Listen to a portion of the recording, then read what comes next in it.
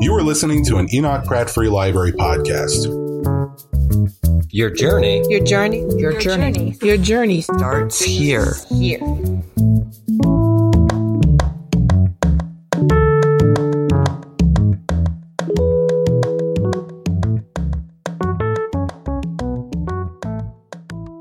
Good evening, and welcome to the Enoch Pratt Free Library's African American Department.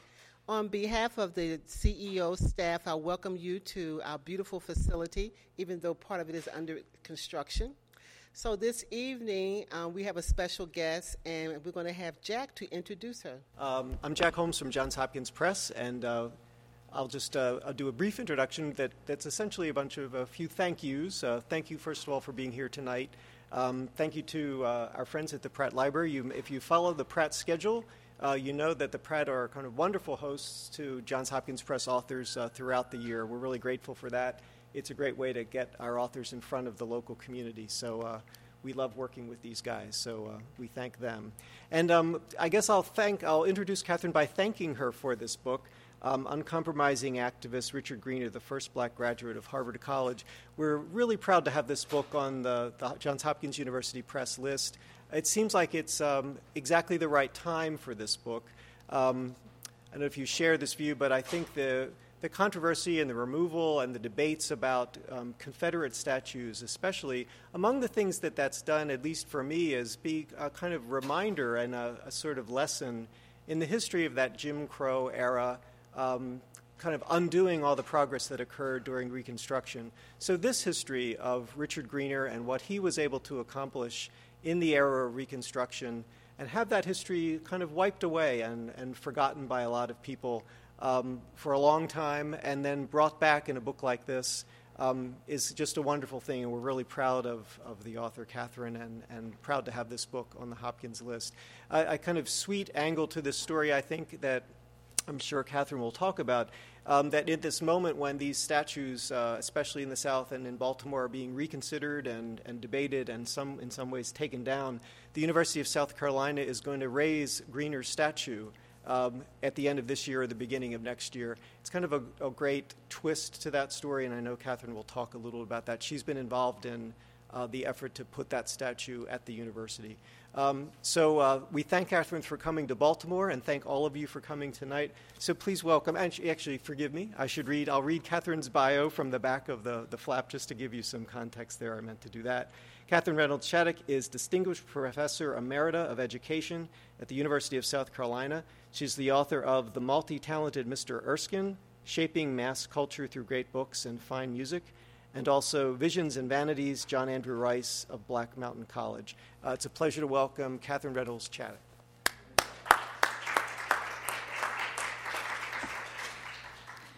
Thanks, and there's probably all different levels of engagement with this book already. Some of you have read it, some of you haven't. I'm going to be talking a little bit about it, but from a slightly different point of view. But first I want to say it's good to be back at this library. I did some research here about 10 years ago on H.L. Mencken, of course. Where else would you do Mencken research? And hadn't been back in 10 years, so I can't wait to come back after all the renovation is done again.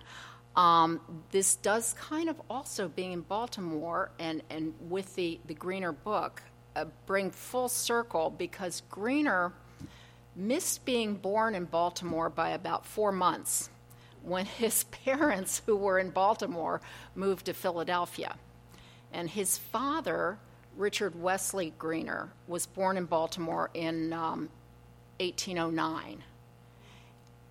Richard Wesley's father was a Virginia slave who, when he was freed, moved to Baltimore and started a school for young African-American youngsters.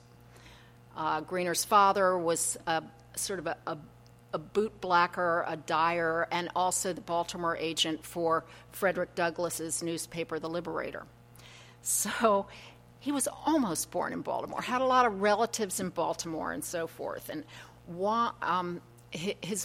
but he had a Puerto Rican grandmother which was probably where his lighter skin came from. I think everybody was probably pretty ethnically mixed at that point, but who knows? At any rate, he did have the Baltimore dad and relatives, and got back here often because he worked in Washington, D.C. quite a lot. And, of course, he was an orator. He was asked to come speak and so forth. So those are nice connections for him.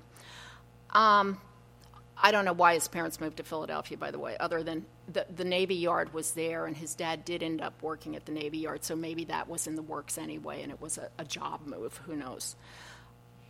A little bit of a plan for this discussion tonight. I'm going to say something about how I did get started on this book, why this white woman gets started on a book about an African-American man and so forth, and why that happens, I still don't know. But it happened. Then I'm going to talk a little bit about not so much a chronology of his life, but what I learned doing this book. And that will give you a lot about the whole thing. It's just some key bullet points that I think were important to me to find out. Because I think it's nice to do books because you want to learn something rather than you just want to share something you already know. But that's my bias. And so then I'm going to come over there.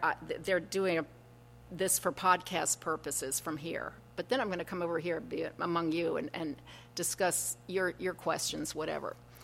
Okay, so the way I got interested in Greener, I knew from teaching history of higher education at the University of South Carolina that we had an integrated campus from approximately 1873 to 1877 during Reconstruction. We had an integrated legislature and integrated everything.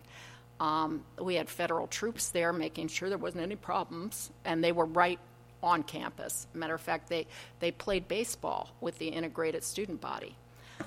And so I knew this, and I knew that our person who integrated the faculty in 1873 was a person named Richard Greener. And I think I knew he was the first graduate of Harvard College, but that was about it. So I was teaching this course about maybe 7 years ago now in the fall, and I was at a conference in Boston, and I went to go to the Harvard bookstore, the co-op, so the Coop, whatever. And when I got off the Underground and went up and across the street, I saw this big plaque to Richard Greener, and I went, holy cow. Who knew that he'd be, and it had a lot of information on it about his father was a sailor and got lost in the gold rush and never came back after Greener turned 10 and so forth and so on. It's a fairly detailed plaque put up by the Cambridge Historical Society right across from Harvard Yard. So when I went back, the next time I met with my class, I said, you guys won't believe this, but remember just a couple of weeks ago I mentioned that the integrated university for 3.5 years, and this guy, Richard Greener, who was the only black faculty member, and so forth and so on. And their response was, well, why don't we have anything on this campus? We really should. They've got something up in Cambridge. We should have something here. He was here. And so we formed the beginning of a committee. The students, myself, I got a couple of other faculty members involved. Then some interesting people around campus got involved. The dean of libraries, the dean of music, I don't know why. He took a big, interest in it, and so forth and so on.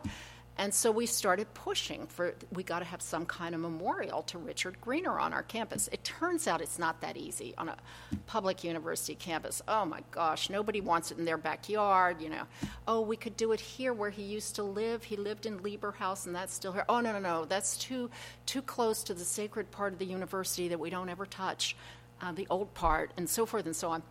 But we finally did. We had an ideas competition.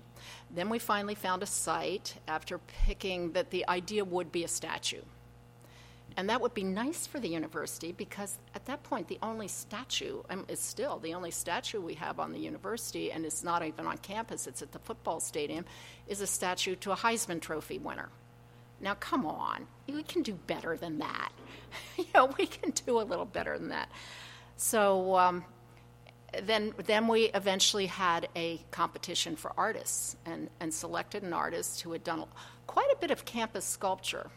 And yet it still was on speculation because we hadn't raised the money. But once we got the site plan and the artist's rendering and so forth, we could go to the Board of Trustees. But to get to them, you go through 3 committees. 7 years later, about 6 years later, the trustees, it was passed by everybody who could pass it. And this is about 7 years now. I saw the statue about 3 months ago out in San Diego, where it just before it was to be poured in bronze, and they sent me out. I'm like, I'm retired. You can't send me places. They said, no, you're the one to know. And I couldn't, we had seen the maquette, and it was very, very close to the maquette, so it wasn't surprising. So I'm like desperate to think of things to say. They sent me all the way out here. I finally said, I think the knot in his tie is too big. And so, anyway, the statue will arrive there, and it's about 1.5 life size. It'll arrive there in early December or January, and then we'll be able to do a dedication. But that's during this time, about 3 years into it, somebody said, why don't you do a biography of Richard Greener? He needs a bio. And I said, no, I don't, right now I'm very involved in other things, whatever, I'm going to retire. And then I started thinking about it. And then as I sort of barely thought about it, I had gotten to know a little bit more about Greener by defending the idea of something on campus. And then all of a sudden there's a national news story in 2012. All these Greener items had been found in a trunk in a building in Chicago that was 6 miles from where he lived the last 15 years of his life in Chicago. Nobody knows how it got there. The building was about to be demolished, and one of the wrecking crew workers went up to and said, my gosh, there's a trunk here. We should get this out. And his fellow workers said, no, it's way too heavy. That's not going to happen. So he took a paper bag and started stuffing it with stuff in there. And eventually he took the paper bag to somebody he knew who dealt in antiquarian items, and this man just said, and it's kind of how the book begins, do you know who Richard Greener was? Because there was his 1870 Harvard diploma. His, even slightly after that, he went to, while he was a professor and librarian at University of South Carolina, he went to the law school there. It was an integrated law school. Got his law degree, and his law diploma was there, his license to practice law in South Carolina was there, and a number of other items and books and so forth. So they eventually got back to the institutions involved, got bought back. And that really interested me in terms of, first I was just going to sort of do a biography. Now it's a really interesting biography. I got to find out more, and that's how it happened. I'll tell you a few things about what I learned. First of all, and thank goodness I learned this, because when I started, I really didn't know that much about Richard Greener. I mean, I had not done the research and really delved in. I knew sort of some items he did. I knew he was the first black graduate of Harvard College. I knew he was the first black professor at a public Southern university. I knew he was the first black diplomat to a majority white country, which was Russia, from about 1898 to 1906. And so I knew these things that titled him, and sort of superficially in a way, although it doesn't sound very superficial to do all these things. Oh, and I knew he had been the executive director of the Grant Monument that had raised the money and gotten Grant's tomb in New York City on Riverside Drive. Luckily, I found out that there was a lot more substance, because if that was all, it wouldn't be worth, writing a book. He was also a person of action. I mean, these things were, of course, indicated some kind of ability and so forth. But, having the sort of the title around your neck, first to do this, first to do that, thank goodness he also was a person that accomplished a lot, because otherwise there wouldn't have been a whole lot to say about him. He went to his classes at Harvard and graduated. Big deal. Was a professor who met his classes and, taught his students. But I found out things like, oh my gosh, he wasn't standing there just being a professor teaching his classes or also being the librarian. He actually did stuff like lobby the state legislature endlessly to get scholarship money for the young African Americans that could finally be allowed to come to college in South Carolina. He ended up with 3 scholarships from each of 34 counties for the poor African Americans. Oddly enough about that was still on the books when the university closed after Reconstruction, and when it reopened, those scholarships were still there, and it was the first time the university allowed poor white boys. So there was some advantage there.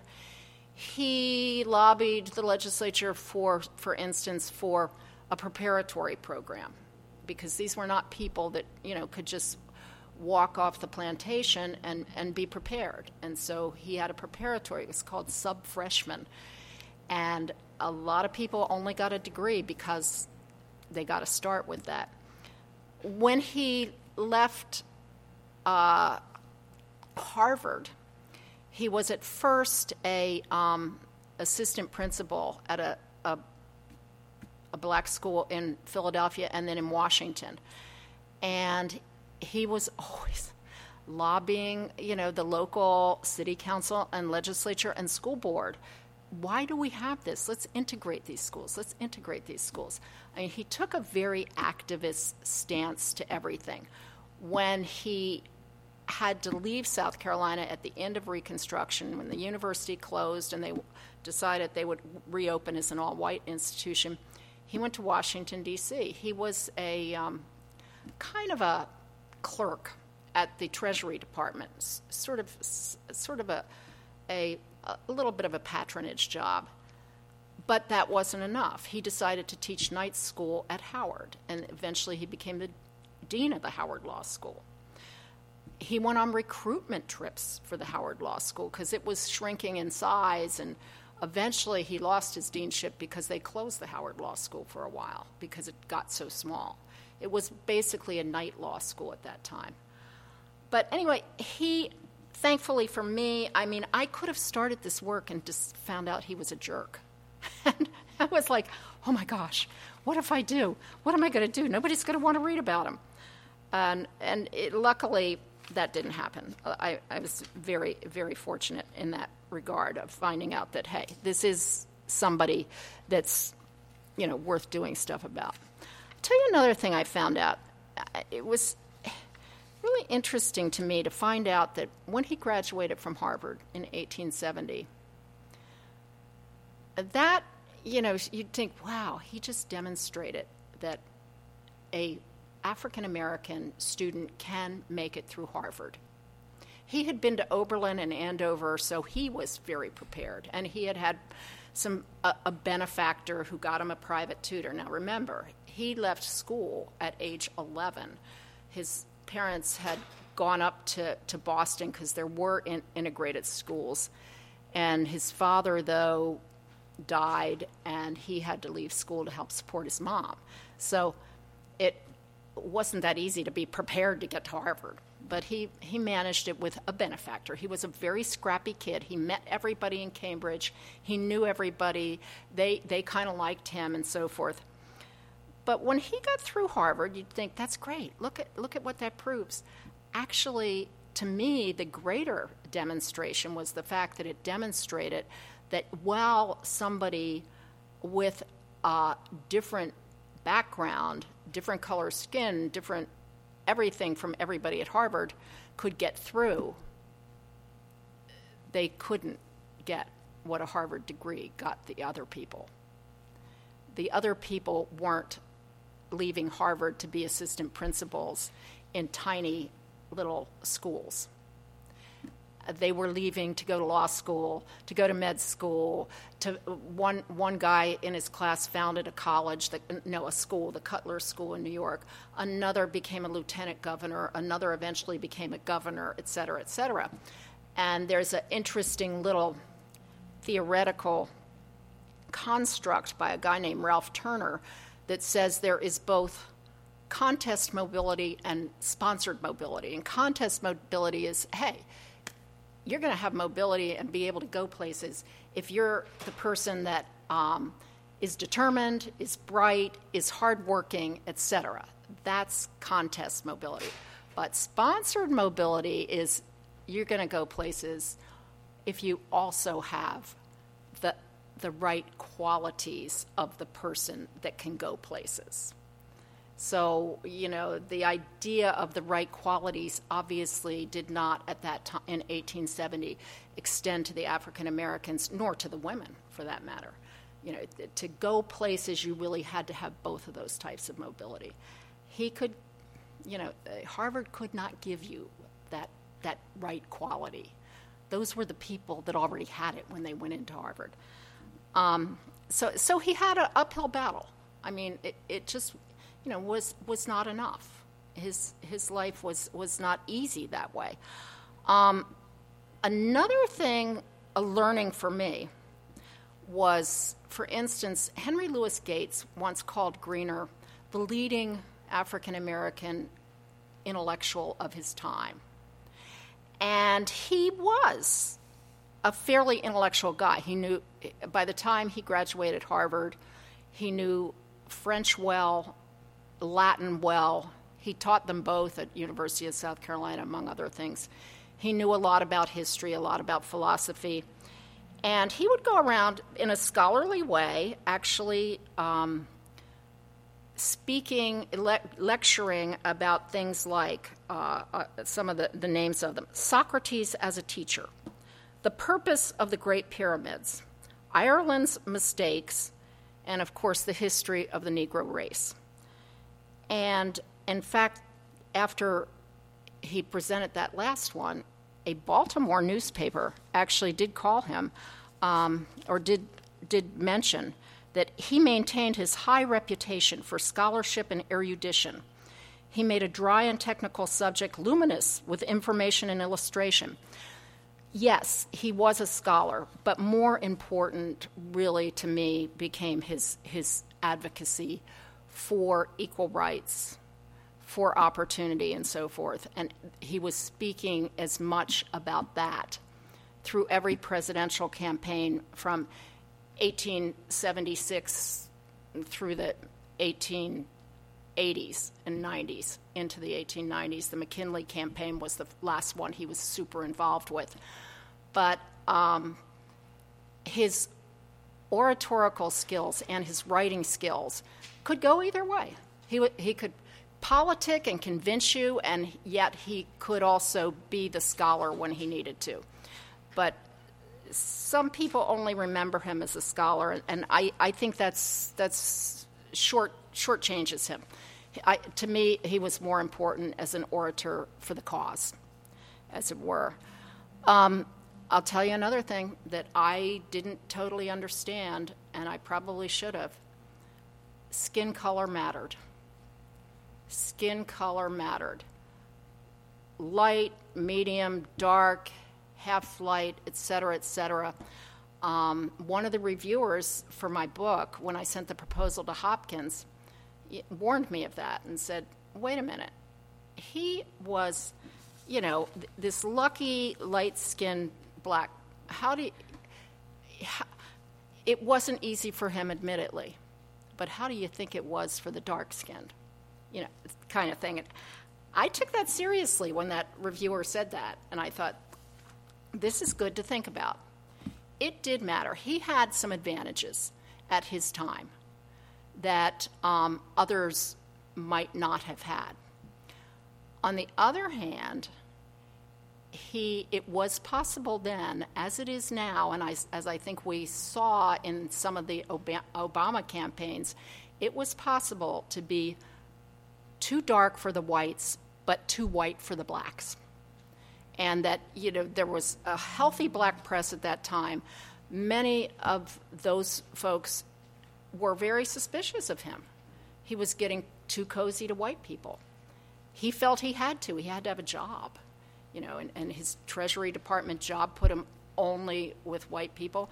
When he went to the Grant Monument Commission, he was the only paid person. He was the executive director, raising the funds and so forth. Mayor Grace was the director. of the commission. He was unpaid. Hamilton Fish was unpaid.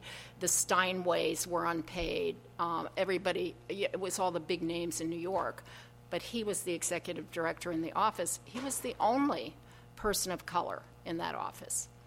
And he got a certain amount of criticism from his colleagues in the old, political cause era and so forth for that, cozying up to the whites. His family of 5 children and a wife, the wife was from Washington, D.C., eventually left him and passed for white. And they couldn't have done what they did otherwise. He was heading for Vladivostok. He got from McKinley a diplomatic appointment as consul, American consul to Vladivostok, and it was the first American diplomatic presence in Vladivostok, Russia. But then the Russians didn't really want somebody that high up, so he became commercial agent, but that's okay, Of course, he always told everybody, I actually have all the duties of a consul, since I'm the only one here. But anyway, so when he left for Vladivostok in 1898, he and his wife were having quarrels anyway. And they were living in New York. This was after the Grant Monument thing was over, but he was doing lawyer stuff in New York, defending black citizens and so forth. And he decided he was going to Vladivostok, and she decided she and the kids were staying in New York. And when he left, they changed their name and became white. They were living in an all-white building. It was very simple for them. I mean, it was as simple as keeping your mouth shut. They were light-skinned. They changed their name to Green rather than Greener. Some of the kids took the middle name DaCosta because they thought, well, that'll be more sort of ethnic-like, and it'll be more acceptable. And passing, that was another learning for me. It wasn't a bad thing. It was actually good for these people. They got opportunities. The daughter went to Columbia, to Teachers College, Columbia. The son went to City College of New York. Another son became an engineer in a graduate program at University of Tennessee in 1912. Like, University of Tennessee is going to let you in 1912 if they know who you are, whatever. And they got opportunities that they would not have had, and I can totally understand that. They never saw their father again, any of them. He never saw them again. He did, and for those of you who haven't read the book, he did have another family when he was in Vladivostok, a Japanese family, a lady from Japan Vladivostok was full of Chinese, Japanese, Russians, etc. And he had 3 children with that family, but when he was recalled, McKinley was no longer alive. Teddy Roosevelt had served out his term and then been elected. Teddy Roosevelt wanted his own people in those. They were patronage jobs, those diplomatic jobs, so he never got back. It was on his way back in 1906, however, that everybody decided everything he owned was lost in the San Francisco earthquake. Any historians who knew about him said, well, we can't write about him. We know nothing about him. Everything he had was lost in the earthquake. Apparently not, because all these things that were supposedly lost showed up in Chicago many, many decades later. So I don't think he actually lost anything of value in the earthquake, but he was there for it on his way back. I had another thing that I learned, and I always questioned, because he called all his life after Reconstruction, he called South Carolina my adopted state, or he would call it himself a South Carolinian. And I'm like, he was only in South Carolina 3.5 years. What's that about? He's born in Philadelphia, grew up in Boston, lived in New York and Washington, and so forth. That 3.5 years, however, was a very good time. Nobody in all of the state government and the university administration and faculty colleagues and so forth ever questioned anything about him. He was just treated equal. If he got on a conveyance, he didn't have to go to the back of it or go to the special car on the train. He was treated totally equal, mostly because the racist people who would have been not wanting to treat him equal had pretty much gone underground during Reconstruction. I mean, they just didn't associate. They weren't elected to the state legislature anymore because all of a sudden everybody had the vote. And they weren't in positions of leadership anymore. And those that were the white citizenry that were mostly the very liberal whites, the carpetbaggers and the scalawags. So it was a very good time. Reconstruction gets a bad rap in the South, especially. Oh my gosh, they came and the federal troops took us over and all this. But it was a wonderfully open time for those that wanted to enjoy openness and collegiality and inclusion and generosity. So I learned something about that. One other last thing about what I learned something about the progressive era, which we tend to call about the late 1800s until the mid-20s or even 1930 or so, because it was supposedly progressive in cleaning up corrupt government, especially local governments, in actually getting minimum wage laws passed, in letting unions come in that could, force better treatment of workers, and so forth. And I mean, there was a lot of bossism that we got over during the progressive era, and it's always in history seen as things got accomplished during that era. Trust busting and so forth, and much more fairness, much more. That era was progressive for whites only. There was no progressive era for anybody who was a different color, a different ethnicity, a different whatever different was. And in fact, in the progressive era, in that early couple of decades of the 1900s, lynchings actually increased hugely. Jim Crow laws increased hugely. The inability of anybody but the lily white men to vote increased hugely, and so forth. So you had these supposedly progressive presidents even, and other politicians, like Teddy Roosevelt or Woodrow Wilson, who really, they were into trust busting and making government clean up and, fairness to the workers, but they did not really care about the huge problems that were being suffered by the other citizens who weren't the lily white males. So that came as kind of a surprise to me because I had always taught it kind of differently, kind of more optimistically. And even somebody that teaches I would say the progressive era also brought in things in education and so forth because I was teaching education.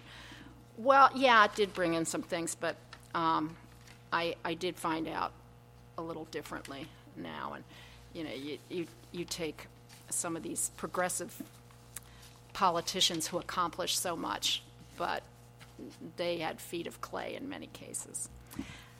That's it for the podcast, guys.